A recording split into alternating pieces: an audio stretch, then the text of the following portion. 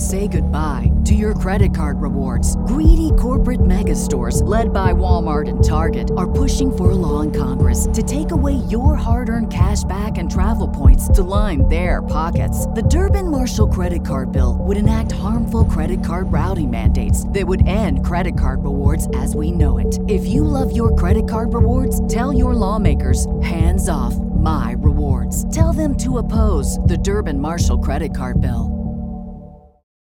Without the ones like you, who work tirelessly to keep things running, everything would suddenly stop.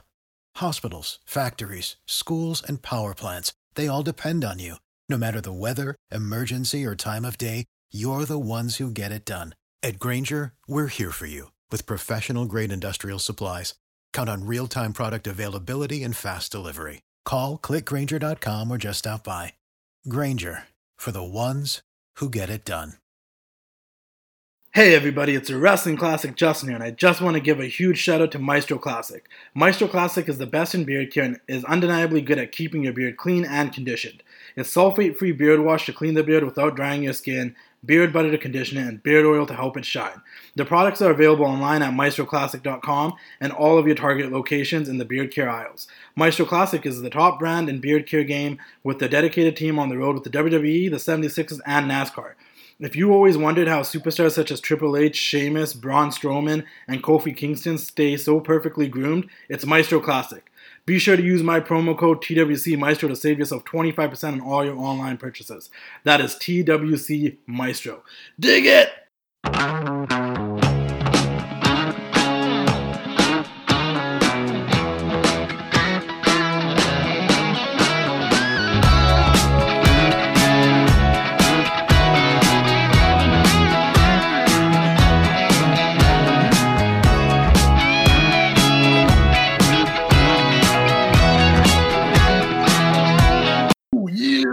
Ladies and gentlemen, boys and girls of Wrestling Classic here, guest hosting on the Dropkick Podcast with Daniel.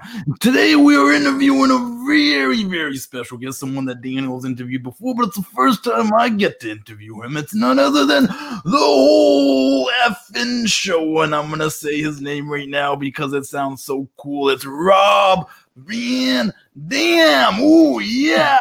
And I hope you guys all check out Rob Van Dam CBD. It's coming out soon. RVD CBD. Go follow that on social media. Follow the Dropkick Pod. Subscribe on Apple Podcasts. Subscribe on Spotify. Subscribe wherever you listen to podcasts. Ooh, yeah. And make sure you check out the Wrestling Classic. Keep doing the thing. Let's get to the interview. Dig it. I'm joking. Well, ladies and gentlemen, boys and girls, welcome back to the episode of Dropkick Podcast. I am your host, Daniel, and today I'm joined with Justin, aka the Wrestling Classic.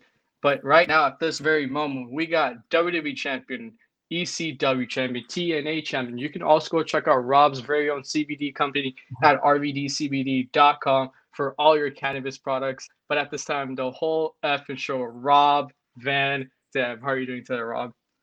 Bam, awesome. Awesome. Great day. That's good, man. No, glad to hear it. We also just quickly want to give you a quick congratulations. We know you recently just got married to Katie Forbes. So big congratulations to that. I was curious though, like, because I've how'd you guys meet? Like, when did you guys' relationship start, and how did that all happen? Mm-hmm. I met Katie at a wrestling convention, the WrestleCon, and that was when WrestleMania was in Dallas, Texas. And yeah, it was at a convention. You know, Luke Hawx was her trainer, the promoter of a New Orleans wrestling organization called Wildcats. Yeah, Luke Hawx is a friend for a long time. Everybody in the business knows Luke. He was actually in my one and only starring role so far, Wrong Side of Town. Luke was in a fight scene with that. That's where I remember meeting him, but he introduced us. The weekend itself, you know, I've never really gotten into publicly because it was 2016, and this was like for, you know, I'd be going through some bad times, and the weekend was actually rock bottom, and it's some pretty amazing rock bottom stories out, you know, but you know, out of the shit, a flower was, you know, produced, and I also also met Katie there, but she had nothing to do with the crazy week I had. Like a few of the wrestlers know because they were with me. I did actually a lot of fans saw me. Well, anyone who saw me knew that I was a little bit under the influence. I was drinking through the whole thing, and that's what people do when they're down, right? Is drink. 100%. Sure. Yeah. Why not? Fuck it. But I remember a JR was doing a podcast, something. Karen Angle came and got me at the hotel, and I just back from who knows where. But she asked if I would stand in for somebody that was supposed to do JR's on stage live interview thing or whatever. I was like, sure, and man, it was, and fans saw that I was drinking, the fans were sending me drinks while I was on stage, and JR, well, what am I, chopped liver?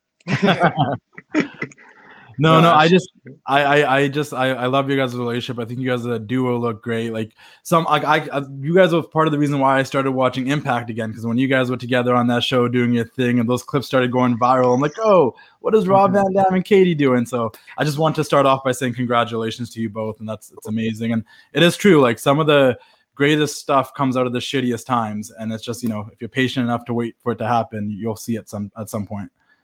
No, absolutely. But like you talk about, Rob and Katie, but like if you two can team up against any other couple in a wrestling ring, who would it be? I don't do fantasy thoughts.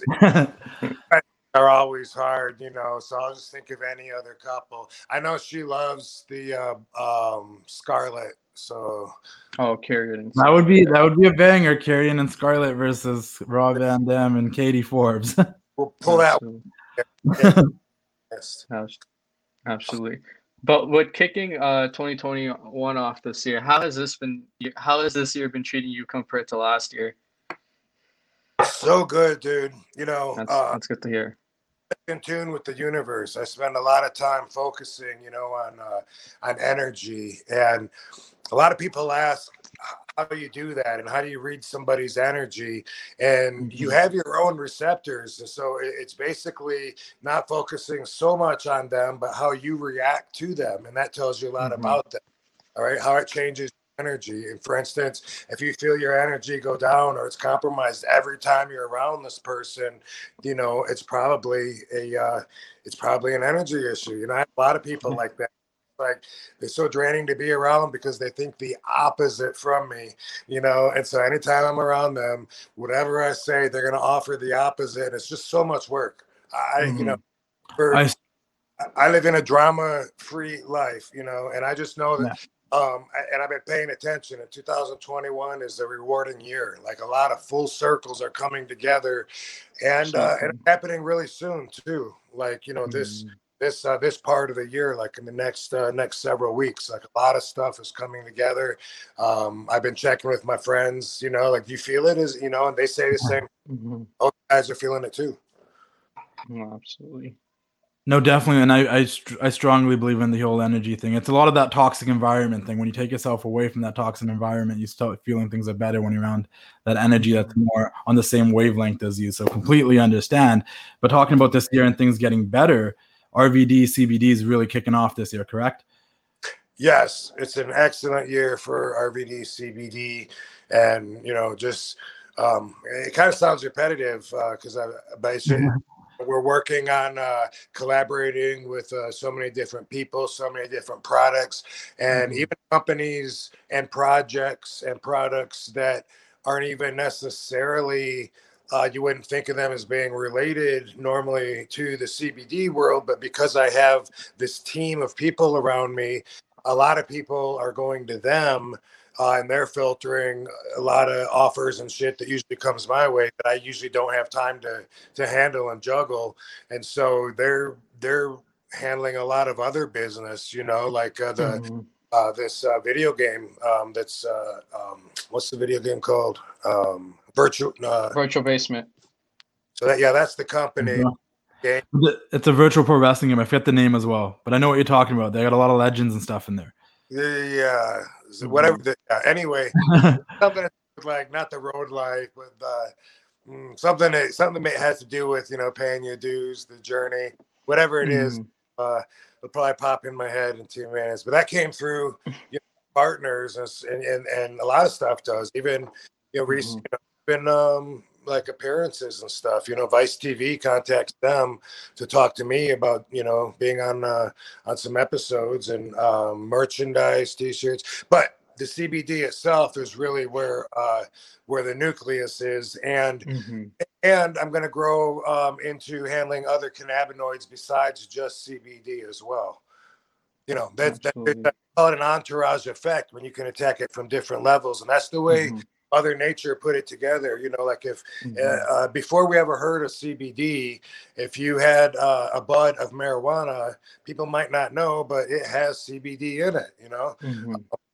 And I'm just pulling this number out, but if CBD was 2% of the bud, and then it was, THC and terpenes and all these there's over 100 cannabinoids in marijuana, but you would have to smoke, if it was 2% of it, if it was 10% of it, let's just say, if 10% of that bud was CBD, then you would have to smoke 10 of those buds in order to get the CBD that you could get one concentrated CBD dominant bud. You know what I mean? So when you think about it, it's always been there, but now we're able to separate it, utilize the different elements for the different desired results. And it's really it's something that I didn't know we were always going to separate it, but I always knew that we were going to look at the plant and realize that it can help way more people than it can hurt.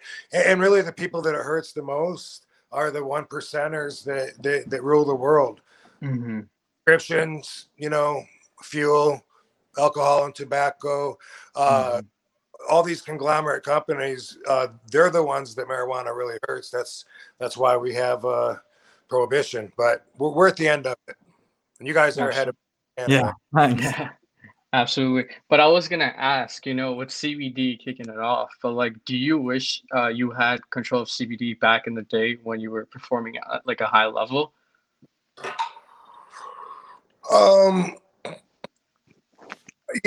That's one of those questions, where it's like you change part of the past, and who knows where you would be right now. That's true. Yeah. I kind of path and the way in the baby steps that were taken to get where I'm at right now. I love my life. I love the quality of it, everything in it. Drama-free zone. That's why I hardly ever leave the house. Other people love drama. I absolutely. Maybe to rephrase that question though, do you think CBD, now that we know about controlled CBD and your product, for example, would that benefit the talent today that's on the road and working at a high pace? Yeah, if you look at RVD CBD on Instagram, we've got some testimonials from some of the boys at Impact that we had talk about the product. Product, I was handing it around to a lot of the wrestlers. I actually had a kickoff party. Huge mansion here in Las Vegas, and when Impact was in town, so a lot of the boys came out there. That was a lot of fun. And I got some comments on there. You can hear other people talk about it, but for sure, but that's just evolution. You know what I mean? We're still going, and wrestlers are still going to get fined for having in their piss right now, and then probably won't very much longer. But if they're going to stop doing that, I don't expect them to make a public announcement about it. They could do it quietly for the betterment of everybody's health, and then maybe not make such a noise that they get a lot of flack, from all the the conservative pot haters, the people that don't agree with it, or even the sponsors that they have to cater to that don't want to send a message that's inconsistent with what they think about marijuana. That's what they have to deal with, but that's all changing. So 100%. Yeah. Absolutely. I mean, even how much is being legalized around North America and stuff. It's legalized fully up here in Canada. So we got dispensaries on the corner. I think it's becoming a lot more common, and it's crazy now because you'll go to a dispensary and you'll see people of all ages there.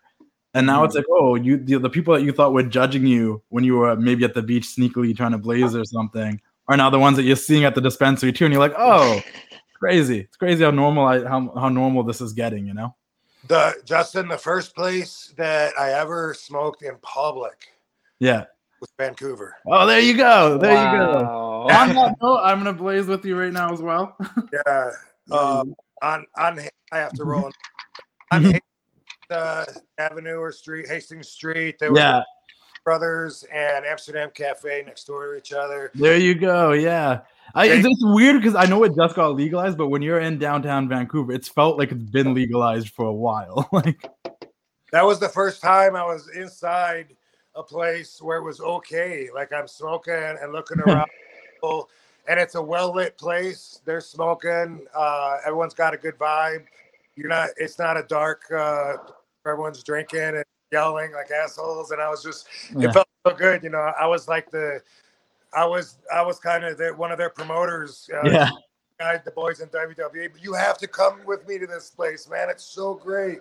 You'd walk across the street to the park to get it if you didn't have it. And people would walk around and they'd come up to you and ask you what you're looking for.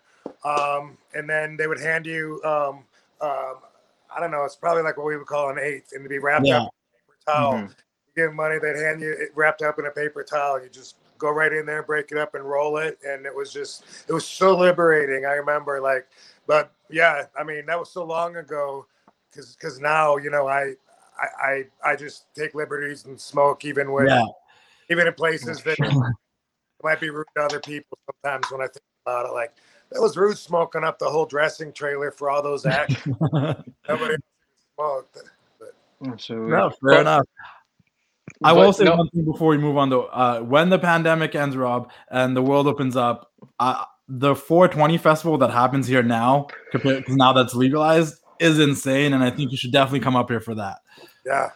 Yeah. Well, we got some stuff going on. As you may guess, we got some plans. We'll see how it goes, but Las Vegas is putting together a pretty good 420 fest, and I bet that's going to be a destination spot for a lot of 420 fans. For sure.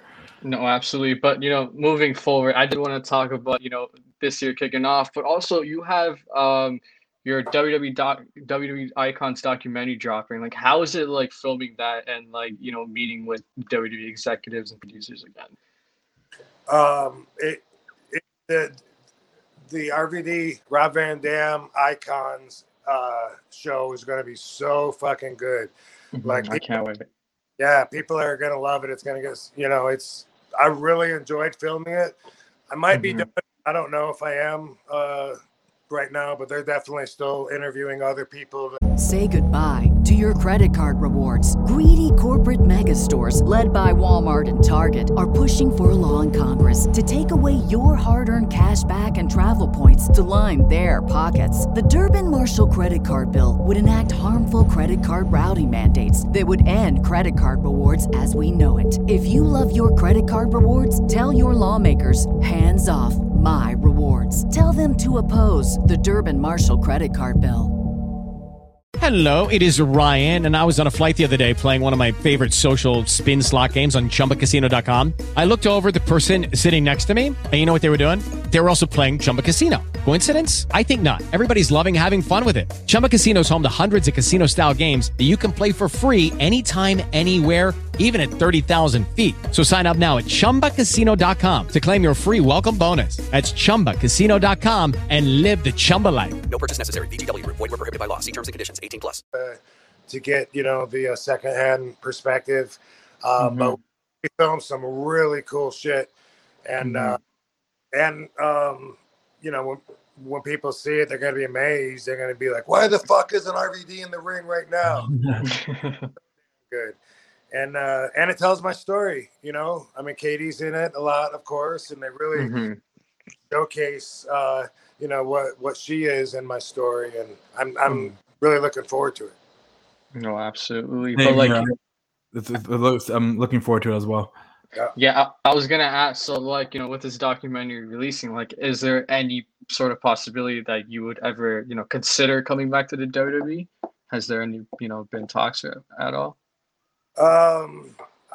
Well, one thing that I know is that there's no way that I would ever go back to the schedule that I was on. You know what I mean? Mm-hmm. Right now, pandemic, it doesn't look like anybody's doing that schedule, but I don't expect that to last that much longer. Looks like, my perspective, like the world's starting to open back up again, and so I expect there to be some shows.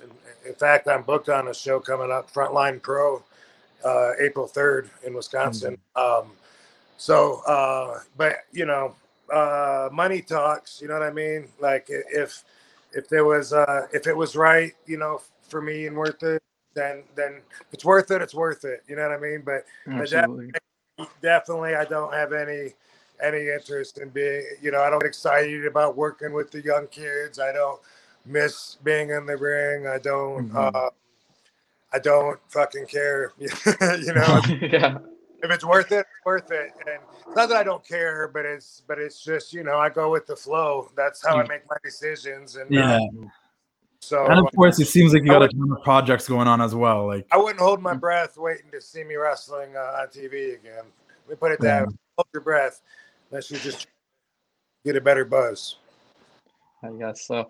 But, you talk about, not being as excited to work with young guys. Well, because, you've done everything you wanted to do. But, like, you see an MJF, you see a Chris Bay. Has there been anyone, like, on television that kind of stands out to you at the moment? Oh, yeah. I mean, a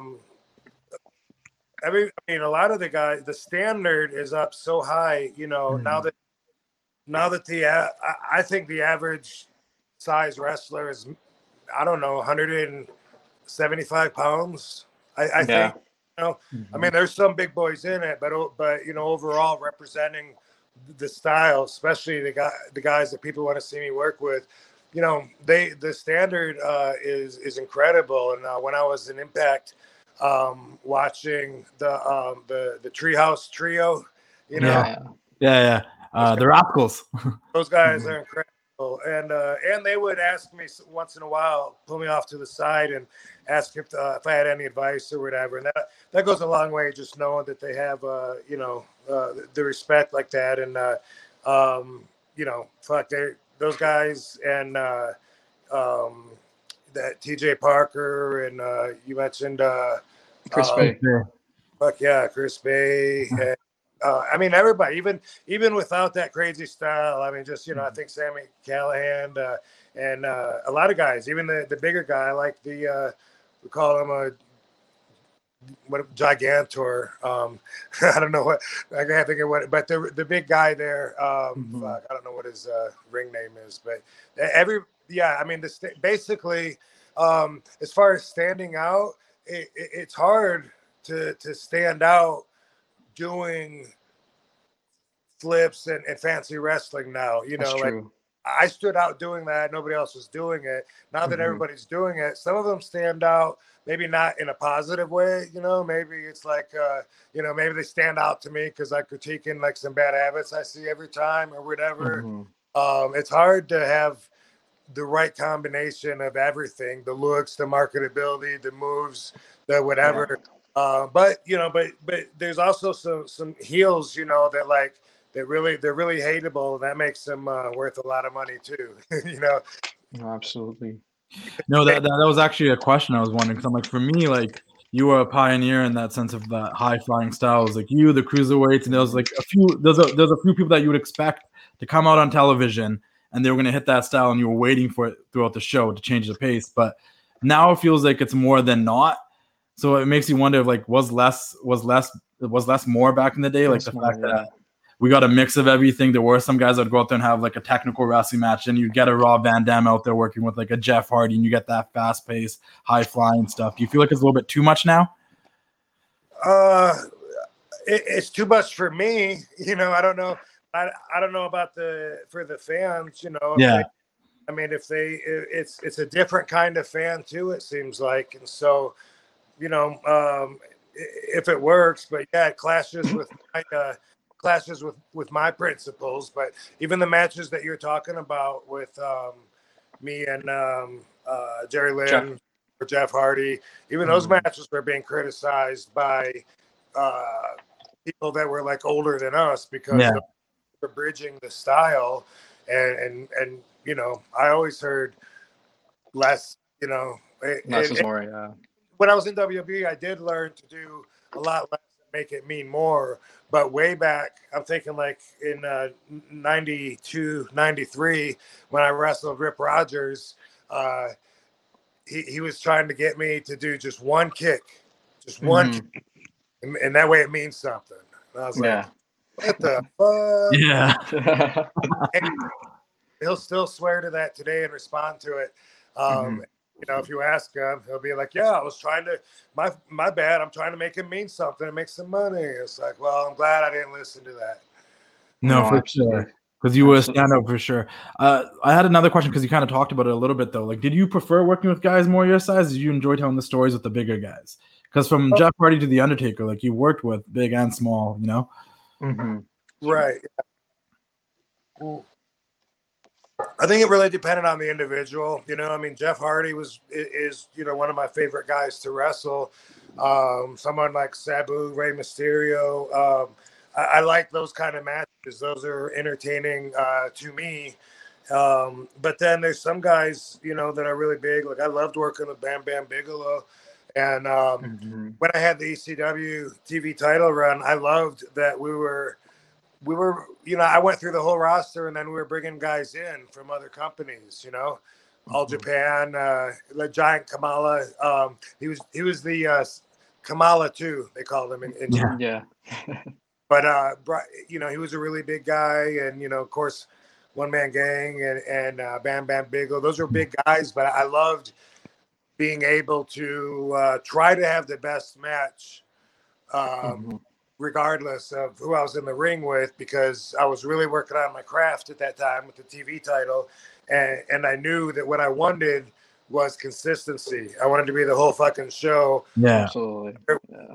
Like Dudley, Little Guido, or whether it was, you know, fucking giants, like, you know, like I mentioned. Yeah. No, absolutely.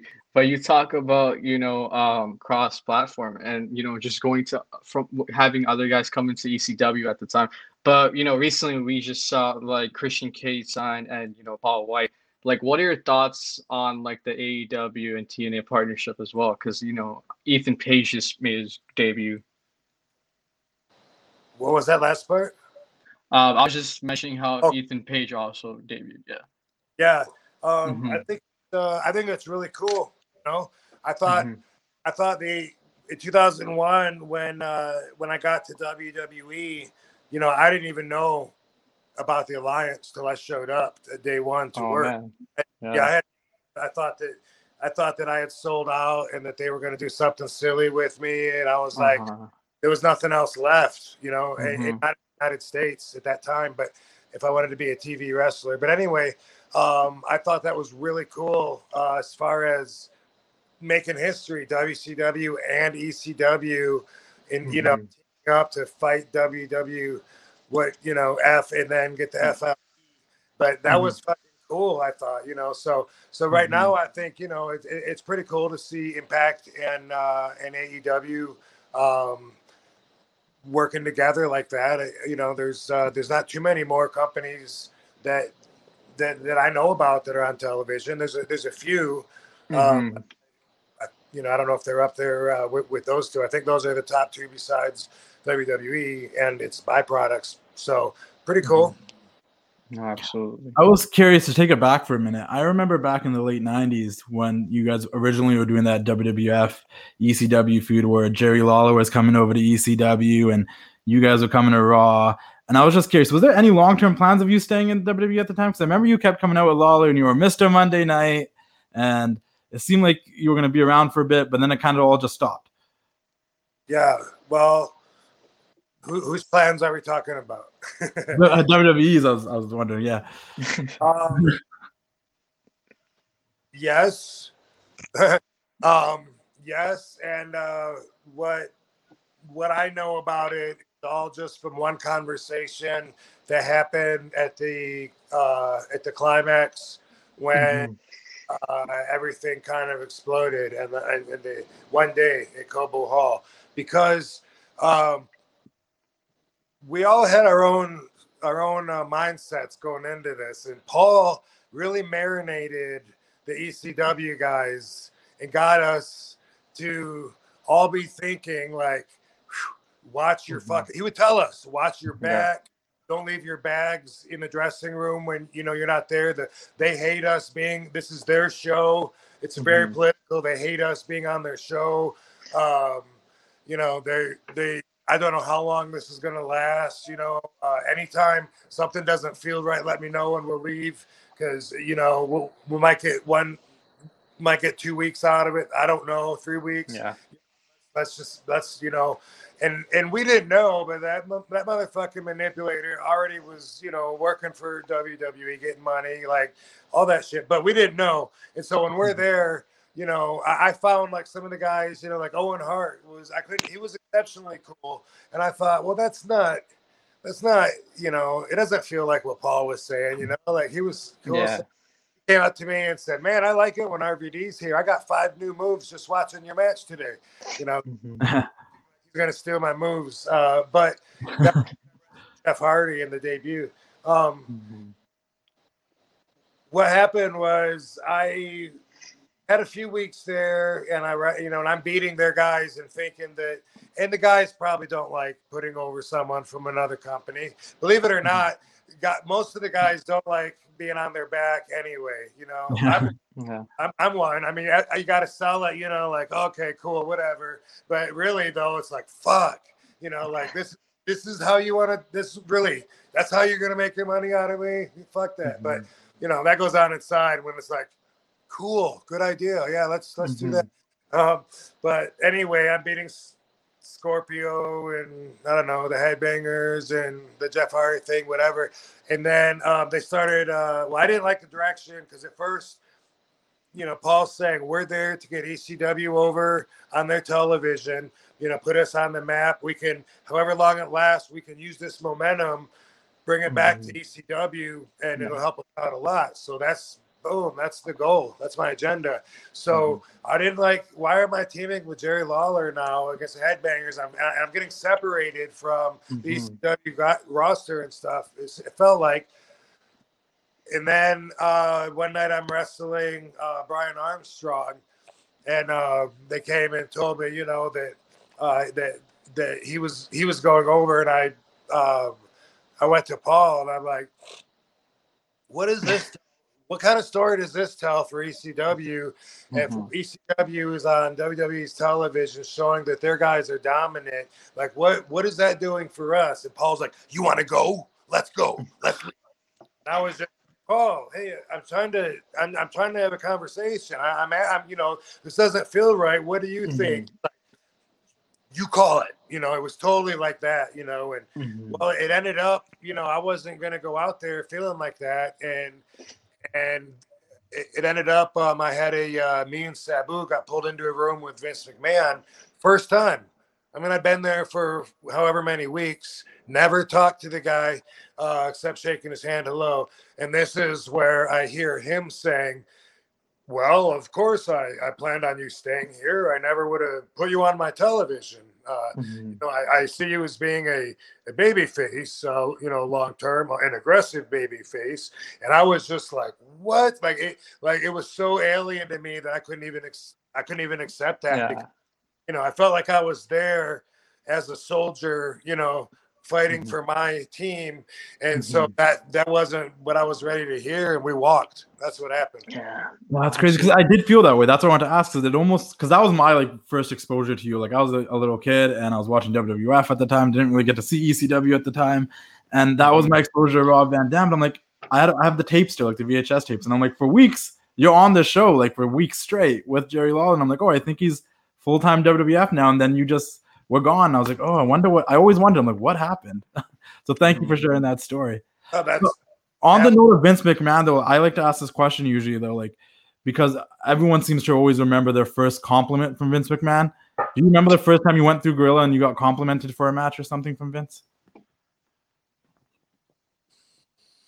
No, but I'll go with the memory that just popped up. That definitely wasn't the first or anything. You know, when I got to WWE in 2001, pretty soon I had the hardcore title, and I was happy because now I was right. That's my environment. You know, throw the rule book out. Let's get creative. Let's do some punishment. You know, I always that's one thing that obviously I got out of my career is I enjoyed showing the punishment I could endure. You know what I mean? It's a fighting art form, and that's one of the outlets or expressions for showing how tough you are. It's not for regular people. You know, you go through so many car crashes in a minute in that ring. I'm trying to rewind now and get what the fucking question was. Vince. Okay. Yeah. Title, and you guys might remember this, I don't know, but word was that RVD was a little stiff, and people were getting busted open left and right, mostly from the Van Damme. Yeah, they would catch the chair, and they would just look through the little crack between the seat and the back, crack, and then I would kick it, you know, and it's. Anyway, that happened a lot. You know, I busted Raven open and Test open and Scott. Oh no, that is Raven. Whoever. Say goodbye to your credit card rewards. Greedy corporate mega stores, led by Walmart and Target, are pushing for a law in Congress to take away your hard-earned cash back and travel points to line their pockets. The Durbin-Marshall credit card bill would enact harmful credit card routing mandates that would end credit card rewards as we know it. If you love your credit card rewards, tell your lawmakers, hands off my rewards. Tell them to oppose the Durbin-Marshall credit card bill. Hello, it is Ryan, and we could all use an extra bright spot in our day, couldn't we? Just to make up for things like sitting in traffic, doing the dishes, counting your steps, you know, all the mundane stuff. That is why I'm such a big fan of Chumba Casino. Chumba Casino has all your favorite social casino-style games that you can play for free anytime, anywhere with daily bonuses. That should brighten your day a little. Actually, a lot. So sign up now at ChumbaCasino.com. That's ChumbaCasino.com. No purchase necessary. VGW Group. Void where prohibited by law. See terms and conditions. 18+. Anyway, one, you know, people are talking. Just people, not Vince. One night I wrestled Kurt Angle, and I have him face down on the TV announcer's desk, and I jumped up on the desk, and I did a leg drop on the back of his neck. Boom. Put his chin open, you know? And after the match, when I walked through the gorilla, Vince was there, and I just remember, I don't know why I said this, but I remember saying, "Oh, hey, sorry, I caught your boy out there." I don't know why I said your boy, but I just remember saying, I didn't even talk like that, you know, but I remember saying that. I don't know. It was always weird talking to Vince, especially he was intimidating, you know, but, and he said, he said, "What are you talking about?" And I said, "Oh, he busted his below his lip." He's like, busted open. He's like, "Need some stitches or whatever." And Vince goes, "Well, he'll learn to turn his head next time, then, won't he?" Wow. In the meantime, the internet was going crazy, you know, saying I had so much heat. I never had heat with Vince. That's awesome. How's your relationship with him today? Yeah. Awesome. Yeah, I text him on, you know, Father's Day, his birthday, you know, stuff like that. He always hits me like right back, and you know, and I regret. Hey, would you mind? Hey, shut up. I regret really not getting to know him a little bit better, but now at 50, like I have such a different perspective of everything in life, including my position in the universe. So when I look at how I was in my 30s, my mindset in the way I saw the world, I feel like I was a kid back then. I really do. Like, so like I've grown like so much since then. And like back then, because I was in that competitive state of mind, and because I was still, you know, so close to my training foundation. This is the way I got trained. So I was like Sabu, you know what I mean? And if I saw a wrestler talking with an agent sitting at a table at Waffle House or something like that, I'd be one of the guys who'd be like, "Look at that kiss ass over there, man." Yeah. And that's how I was. And in my mind, you know, I was like, I just want my talent to get me as far as it can. And can't get any further, then I'm fine with that because that's what got me here. I don't want to have to kiss ass. And that's how I saw it. And I said that at the time several times. But if you get out of the reality of the wrestling locker room and you apply that to any other business, what's wrong with talking to a superior about any possible plans for the future or anything you could do better? There's nothing wrong with that. But I had to have my head up my ass to be in such a competitive mode to do what I was doing. And that's one of the things I can share now is a change of perspective. Like I wish I would talk to Vince a lot more. He's the most important man that I know. No, absolutely. I think Vince deserves so much more credit because, like, you always hear the internet just like complaining, oh, Vince did that, Vince did that. But like in reality, I think Vince McMahon is really misunderstood. You know what I mean? Like, I feel like he's a totally different person. And like you mentioned, super nice, super genuine to you. So I think it's such a great, story to hear. Yeah, I'm sure he's got different sides. He's always been only cool and super respectful to me. And I hate how everybody dumps every problem on the business in his life. Exactly. It's so stupid. Wrestlers make bad decisions and then fuck themselves up later in life. And then they go back to Vince as if it was his fault. And sometimes they wrestled for WWF like 3 matches in the 80s. Weird. And every time I agree with him in almost every single thing I've seen on YouTube where he's defending, his position, he's a very smart man. And I'm like, he's right. Why should he take responsibility for this? Absolutely. I think, Vince McMahon is one of those guys that, like, after, when the day does occur, like, people are going to miss him. And then the people who hated him are going to be like, man, like, that was Vince McMahon. But again, like, perspective is everything, I guess. So can't wait for the Netflix documentary to come out. But so excited. I guess so excited. Going to do with it. So so after it comes out, we'll have to wait for the other one to come out to show the other side, the unofficial one. Hey, can you see the RVD on the bottom of me, or do you see my shirt? I see your shirt. Oh, okay, because I see 2 of me and one says RVD from here down. But I don't know. It looks good on ours. It looks good on ours. No, but absolutely.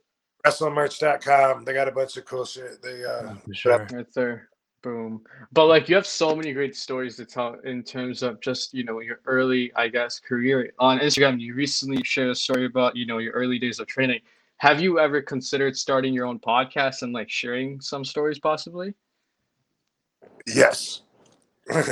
Yes. I am preparing to start streaming on 1 or 2 platforms. And that's several, actually. Katie and I are going to have a channel, and we have several different shows planned that we want to do that are completely unrelated. 420 Fridays, you know what that's about in the title, right? But yeah, I have another story sharing project that hopefully real soon I'm going to start testing it and then doing something with it. But yes, it's called RVDology, and that's why I started doing that on Instagram, was to start trying to get that energy out there. And it fucking works like a charm. Everybody on there is like, that's great. Tell us more. We want to hear your voice. So it's fucking great. Yeah. Absolutely. 50 years, dude. I have a lot of stories. You know what I mean? And and I personally, I watch the fuck out of the Mafia YouTube stories. Yeah. Sammy the Bull has the best one on right now. And, I really like his, and he's got the podcast, then he's got the YouTube where, he puts the shorter videos or whatever. And some of them are like just really basic and some have, references and shit like that. But that's definitely something that I plan on talking about real soon. I'm looking forward to that. That'd be great. There's a lot of podcasts, but the wrestling one's always the best because you guys obviously have the best stories. So it's always a pleasure. I had a quick question. I'm thinking about stories and stuff though. one thing I want to say, that one of the best things about this idea for me, one of the reasons I'm so excited about it, is that these are the stories that I feel like telling. You know, not yeah. As you can imagine, doing a lot of interviews, a lot of the questions come up that I've answered before. You know, whatever. But these, if anyone has heard any of the stories that I have in mind, they're going to hear a whole different, version with different details, and that's exciting to me as well. That honestly is the best part. Every episode could be catered to one thing, and you're just sharing your stories. Nobody knows your stories better than yourself, obviously, and we're all willing to listen and want to hear them. I was curious, working with Eddie Guerrero, though, right? I know you guys both did the frog splash, and I was always a fan of both of you guys' frog splashes. I love the height you used to get on yours; they were insane. Yeah. Was there ever a competition between you two if you guys are on the same show?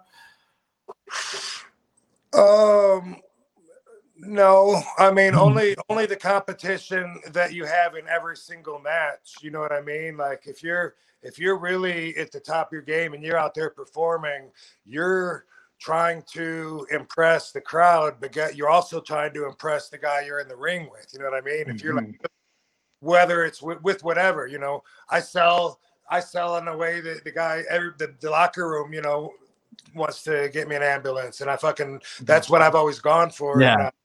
And so if me and Eddie are both on the top rope at the same time, like when we tagged, and I would jump and he would jump, or however it would go, and we both, a few times I think we crisscrossed each other and landed on other opponents or shit. That's as close as it came to competition. Was like, all right, people are going to be looking at both our shit at the same time, so I'm sure that in each of us, we both wanted to look, at least as good as the other one, not inferior. Yeah. No, absolutely. But you talk about stories and stuff. But when I first saw RVD, it was at 1 Night Stand against John Cena, and at the time, like, yes, I was a Cena fan, but I thought RVD was the coolest motherfucker ever. Like, he'd come out there just stealing shows, beating everybody. So talk to me about some of the original plans that happened after you won the WWE title that just, I guess, never came full circle. Well, this is something that I don't have a whole lot to talk about because I'm not connected to plans, like I just said before about, I would look at people that were talking to the story writers or even building relationships with Vince or whatever. I'd be looking like, oh, suck ass. My mind would tell me like that. So the last thing I wanted to ever hear was plans, because one, I never believed them until they were going to happen, because that's true. My whole career is about people giving me plans, then them not happening, and then, okay, we're going to make these plans, then that doesn't happen, then this one does, then the next one does, the next one doesn't. So after a while, you're like, you know what? I'm going to be skeptically optimistic and just believe it when it happens. And that's how I felt about winning the championship. I would not allow myself to believe that was going to happen until I was up on the top rope, and then I was like, fuck, this is going to happen. I was like, yeah, one more move. I got this. I really, till that, I wouldn't let myself believe it. So who knows? I heard recently when I was doing an interview that I only held the championship for like 2 weeks. I didn't even realize it was that quick. I don't remember very many times, but wow, that's pretty quick. So one would assume, even if I was going to transition it, that maybe it would have lasted longer than that. But, I was just the right guy for ECW. And so that's why that happened, because I changed the whole playing field by bringing ECW back and sticking to my guns. And that's why that accomplishment, was such a victory for me. I was fighting for that hardcore spirit for all the fans that were there and everything. And then, when I dropped the title, same thing. I was in Philadelphia. Fuck yeah, I brought home the gold. And then I come there and I fucking got pinned by Big Show. Paul, I think, made the count. Everyone was like throwing their their beverages and everything into the ring. And I was just like, oh my God, I felt like so low. Like, dude, I fucked up. I let everybody down. That was a pretty shitty feeling to remember. But it was great to see you win the championship as someone that was a fan for such a long time. And, it was like, oh, he's finally winning I remember rooting for you against Triple H in 2002 when they were slowly getting Evolution together. I was like, that Unforgiven pay-per-view. I'm like, I wanted Rob Van Dam to win. I did too. Yeah. But like, you were always there. You're always one of my favorite people to tune in. So when you finally reach that mountaintop, like whether it's 2 weeks or 2 days, it was just like a euphoric feeling for that moment. Like, oh, he finally did it. Like, this is awesome. Like, we've been rooting for him since, years now. That's awesome. Yeah, I felt like there were a lot of people behind me, at that point. So, I kind of had, it probably took me a lot of years to be able to reflect on it like I do now and think like, I guess, prospectively, I disappointed a lot of people. Not that it was my choice to get beat, that's a whole other conversation, no such thing as innocent until proven guilty situation like that. But, the ECW went down the toilet afterwards. And I wonder if that was going to be the plans anyway, then, then I wasn't the poster boy that they wanted for WWE. That's for sure. I was very risky and I would have been voted most likely to get pulled over for smoking marijuana if you did out of everyone in the dressing room. So, they take a chance and boom, it kind of backfired. No, absolutely. You talk about like energy and negative energy. Do you believe I feel like when it comes to RVD and Jeff Hardy, like you guys are kind of like-minded. Like, I don't know. I get the vibe. If that's a question, I agree. Always have. Matt's cool too, but I've always just connected with Jeff. Like we both seem to have a similar vibe, and that's what he puts out there. Even if something's bothering him, sometimes you can't really tell. And I've had that said about me too. I remember being really in a bad mood and having Bischoff walk by me and say, "Rob, something about you. You just always seem like you're in such a good mood. You just give off this positive energy. It's always such a pleasure to see you." And I was like, well, that's good to know, because I wasn't feeling that good inside, but that helped make me feel better, But yeah, I've always gotten along with Jeff. So I had a question, but this is more for not Rob Van Dam the wrestler, but Rob the person and the fan of wrestling. And I feel like you're the perfect person to ask because I've always had this opinion. And I've told this to a lot of my friends that even kind of stopped watching wrestling now as I got a bit older. I'm like, yo, I'm just going to throw this out there. Watching wrestling high just enhances it so much as a product as a whole. You care less about what's going on critically, and you just are able to enjoy the show. And I know this is the same thing when it comes to music and movies, but I want to ask you, do you agree with that? Well, for me, it's hey Petrie, come here. For me, I would say doing everything is better. Yeah. I smoke a lot, and so I don't get high. Yeah. Well, they don't smoke that much.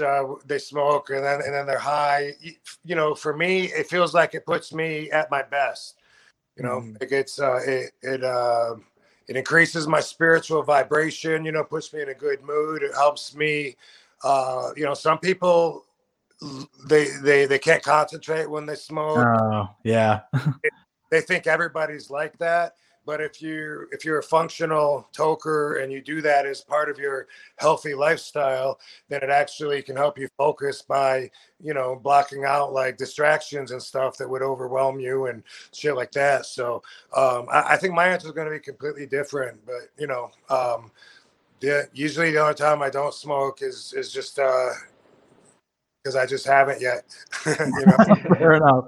On that note, though, now I'm curious, and I'm sure this is like an obvious answer, I'm assuming, but you're still definitely in the market of creating maybe a THC product under the Rob Van Dam brand, correct? Yes, but that's I had to add a couple of details because that's kind of a vague statement. Someday, sure, maybe possibly someone else will be, or I'll be in on, or my team in on creating it, but it'd be more of a royalty where it's somebody else's and I have a royalty for it, just like with action figures or anything else. But it's licensed by each state, so that makes a big difference. But to answer your question, probably it won't be me creating a THC product under my umbrella so much, although it might appear like that, but it's probably going to be a collaboration with someone that's already doing stuff out there. Quite likely, we'll start with pre-rolls. It looks like maybe an extract as well. And there are people that are already doing it, and we're like, hey, let's look at let's try a few samples, and if need be, tweak them, and bam, let's put this on it right here. Yeah. No, absolutely. But I had a question. Like, as a fan, like, I'm curious. Like, with WWE producing some, decent television as of like SmackDown's been really good.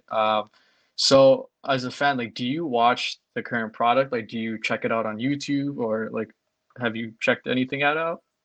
I watch wrestling sometimes, and I don't keep up with the storylines, but I will watch it with Katie sometimes because Katie's, still learning, and so when we watch it, I'll point out stuff to her, good or bad, pause it, rewind, notice that, see that, and so I do that.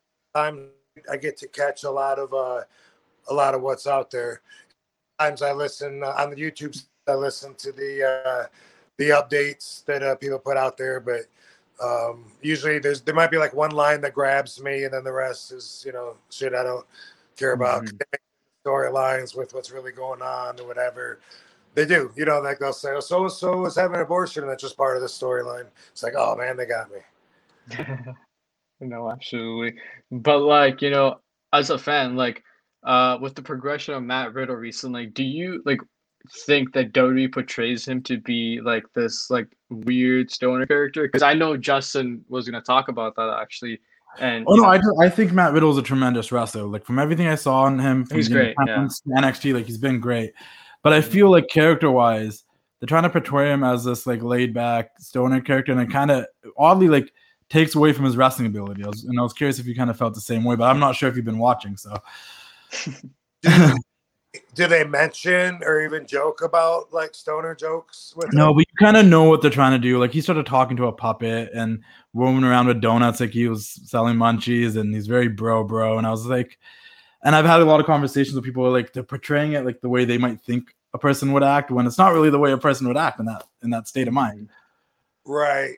Yeah. I don't know. And I get a lot of people on social media saying that, that he's, a new version, or that they're trying to make him like me. When I was there, they didn't understand me. Like Paul is the only guy I think that ever really understood me and had my best interest at heart out of like agents, bookers, whatever. But when I first got there, they thought that my laid back attitude that it took away from my wrestling. I don't know if you felt that way, but just like you said about Matt Riddle, they felt like that about me. And so they were trying to change me. And I was, resisting it because I was stubborn. Stop it. And I was resisting it because I didn't want to change. And, I thought that I had everything, whatever. But I remember one time, and they wanted me to get rid of my airbrush outfits. And they wanted what? Those are like the coolest things. Yeah. So they wanted WWE to make me outfits that would be made out of the material, I guess, like Kurt Angle's or whatever, whatever. And they made it, and you can see a few pictures of it because it's black. It has a red dragon. It's so basic, but it was black and it had a few patches on it, maybe a yin yang here, RVD here, a dragon here, and it was. And I wore that for a short time, and then I just went back to my airbrush outfits and started wearing that on the non-televised shows because the airbrush outfits wear out. They really quick. So I would say, and I don't think anybody told me. I think I just did that on my own. I was like, these suck. Yeah. Back. But I remember Michael Hayes one time during this time coming up to me and saying, the other guys in the office, they don't get you, but I do. I understand. He goes, you're a surfer dude, right? And he said, they don't get you, a little bit. We're not sure about all the tie-dye. Like he thought my outfits were tie-dye. That's not what tie-dye is, but yeah. So fair enough. I can see where Matt's in a position like that, like I was in, you know. He is a stoner, you know. Fucking Yeah. I met him at the in the grotto of the Playboy Mansion. Oh, wow. Yeah, No, I think the difference between you and him was like I think it worked for you because your wrestling style was also very unique for that period of time too. With Matt, I think a lot of us will get confused because he has like that MMA background, so he's like a shooter. But then the portraying him this one, it's like, what do we want? Do we want the shooter, Matt Riddle? Do we want this one to do both work together? It gets a little complicated in that sense, I think. I think that's part of being there, you know, and having so many different people pulling you in different directions. You know, I felt like when I was there, I went through cycles of frustration where I hated the way that they saw me. Just I could see from just reading the promos made me realize they think I'm a fucking asshole. They think I'm an idiot. Like, this is how they take this. And then something cool would happen. I'd be like, no, fuck that. You know, I got the hardcore title. I'm good now. You know, and then I'd lose that, and I'd be like, oh my God, what? I'm teaming with who? Or I got to do what? You know, and that's what would happen again. But I think that's part of it. I think that's part of the cycle, part of the machine that they have up there. You know. Yeah, because it does feel like sometimes. Like if someone could be more their authentic self, you can tell when someone's saying stuff that's not really them, or it sounds like it's not what they would say as a person or character. It's evident sometimes. Yeah, something that comes to mind was when I first got there, they wanted to do a bit of a romance angle with Stephanie and myself, and my evil ex was like the most insecure bitch on the planet, and I was just thinking like, oh my God, like this is. Oh my, you know, like I'm just gonna cause me so much grief at home and everything. I was like, no, I got, you know, and we had a talk, me and Stephanie, and she said, you know, just think of this like you're an actor, and, you know, and I was like, well, that's cool, except call me Joe Blow because I've been Rob Van Dam for the last, you know, 10 years, and so that's a compromise. Is like you have somebody else besides you that shares your intellectual property, but also your person. You know, they share the decisions that your person would make in their universe, and sometimes it stretches outside of their universe too. You know, because they have their tentacles of control. You know, reach out. There's been people, you know, that whether they got tattoos or weren't in dress code when they were off business or whatever, you know, there's been definitely things outside of it too, that's evident, you know, that it's not just you anymore. When you sign that big deal, you're sharing the right to make decisions about you, about your character, about your direction, about your value, about your beliefs, as people will know you. No, absolutely. I think you have such a great outlook on it because like you were, you know, never that like person who was down in the locker room. You always brought like that, you know, that happiness and just like you got to get out there and just do what you got to do. And you always believed in your craft. So like I wanted to ask, like, you know, with life in general, like, do you believe in the unknown? Do I believe in that note? No, unknown. Do I believe in the unknown? Oh, absolutely. Of course. Yeah, it's I think because it's just so different than the way that I think, not to put people down, but I find it ridiculous when people have to have an answer, so they just make something up. You know, it's crazy. But Katie's like that a lot of times, though. You know, I'm very non-committing to non-facts. You know what I mean? Like Katie will draw a conclusion like that. You know, it looked like. It looked like he was over there. Okay. Oh, boom. So that means that he did this and this. I don't know that. What do you mean? All I know is it looked like this happened and this happened. And then, okay. No, that's important shit. You know, it's not just from watching legal shows, but I mean, it's facts. So, you know, part of being good at what and part of being good at, I don't know, I think life in general is knowing what you don't know. Absolutely. 100%, I agree. You got to be ready for whatever, right? Otherwise, you're gonna stall yourself from things that could happen. You know. I was gonna ask because you did bring up the airbrushed outfits. Did you have a particular favorite one at all? I know you had so many, so it's probably hard to believe, but I mean to pick. I probably don't. I mean, I really like the one that looked like it was made of steel that I wrestled Doug Furnace in, and Kikuchi in Japan. Yeah. That was inspired by some Japanese artist named Sorayama. There was a story behind it when the airbrush artist drew it. Nobody knows about that shit, but that's cool. I like the Iron Man outfit. You know, they're all pretty cool. I really don't have just one that stands out as my favorite. In fact, I don't even think I have a favorite color. I'm not good at favorite. I think Fair enough. having favorites, I think, is too committing. I'm Yeah. too open-minded to have favorites. Absolutely. But I did want to ask, like, you know, what are some like future plans like that you hope to like achieve by the end of this year? Like, you know, you have a documentary out, you know, you're working on a lot of projects like you mentioned. Dude, I'm taking over this year. Like, everyone's gonna see so much RVD, you're gonna be sick of it. I've already filmed so much shit that's coming out. Some of it a lot of people won't see. Some of it a lot of people will see. And on the business end, with the ventures that I have going, they've been in a very positive direction. Planned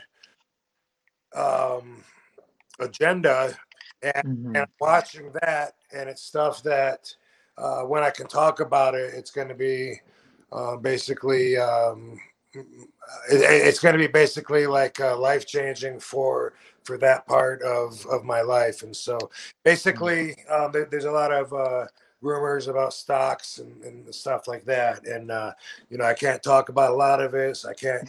You know, they think they know it all. They don't know it all. They know some, but pretty soon, hopefully, this has been in the works for a long time, you know. But this is one of the many great things that's going to be happening this year, and a lot of stuff, you know, that I'm looking forward to doing that streaming that I was talking to you about. But I have like so many things on the table that are, you know, in different stages of production. It's like I keep so busy. In fact, I agreed to do 3 or 4 podcasts like this one this week, and I'm just I have more requests than I have time.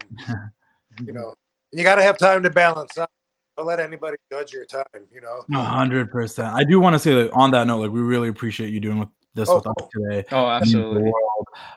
It's been a pleasure for me because this is my first time getting to talk to you like this. I know Daniel did a podcast with you a little bit last year, and we'll definitely be supporting whatever you do moving forward. I've been a Rob Van Dam fan since I was a little kid. And on that note, I just want to share a quick story before we wrap things up. I actually did get to meet you once. And I want to talk about that because I was very intoxicated at the time I got to meet you. And it was a good story. Nothing bad necessarily happened, but it was at Wale Mania in 2018. And we were in the back, and I remember, I'm sure I told you a story that you did not care about. Like, I came there intoxicated from Bourbon Street, and it was just about like how my nickname was my initials AJD, and I stole that from you because you used to go RVD, and it's a nickname that lasted with me for my entire life. But the coolest part of it was, I remember at one point we were just standing around, everyone was kind of doing the thing, and it was me, you, and Smoke Dizza, and we were in a circle. And I politely asked, and you were smoking. I politely asked him, like, "Oh, do you mind if I join the session?" And really quickly, just did one of those like shoulder shrug things, like you're thinking about it. And then Dizza's like putting me over. He's like, "No, it's the Wrestling Classic. He's a good guy." This and that. And you're like, "Yeah, okay, sure." And then we kind of all blazed together.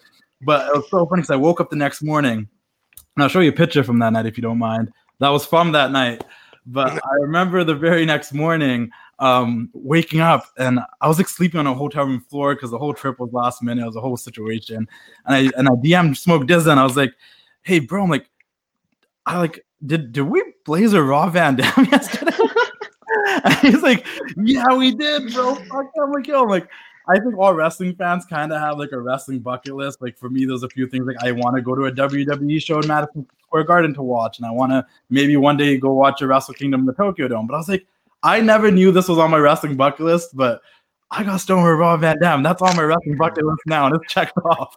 So thank you. I appreciate it. It's a memory I hold with me forever because it's one of the coolest things that got to happen to me as someone who was a childhood fan of yours. That was my fanboy moment. Sure. Yeah. That's awesome. It's on a lot of people's bucket lists, actually. Yeah. I never thought it was gonna happen, so thank you. Yeah, dude, there was a lot of drinking going on at that party too.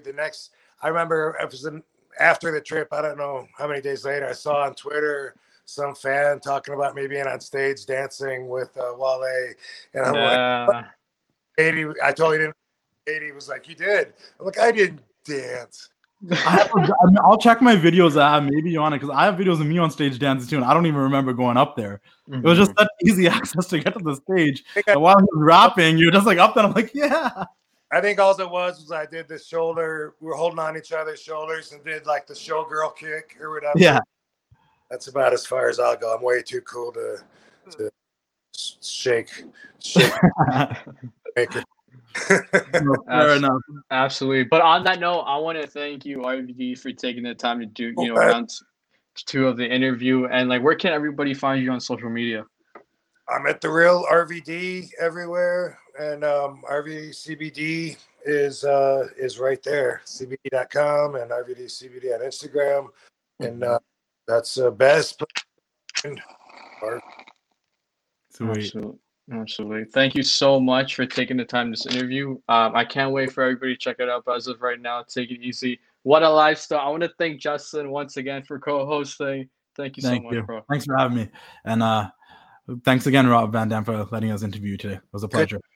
Have an excellent day. Yeah. You too. Ooh, yeah. Dig it. It's time to say goodnight. We sincerely appreciate your patronage and hope we've succeeded in bringing you an enjoyable evening of entertainment. Please drive home carefully and come back again soon. Good night.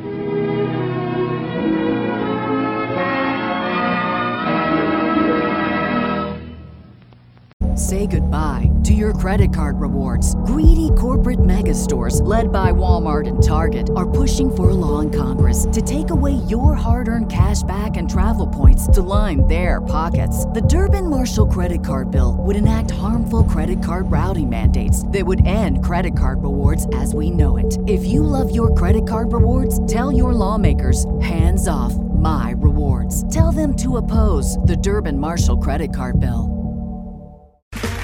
Okay, round 2. Name something that's not boring. A laundry? Ooh, a book club. Computer solitaire, huh? Ah, sorry, we were looking for Chumba Casino. That's right, ChumbaCasino.com has over 100 casino-style games. Join today and play for free for your chance to redeem some serious prizes. ChumbaCasino.com. No purchase necessary. Void where prohibited by law. 18+ terms and conditions apply. See website for details.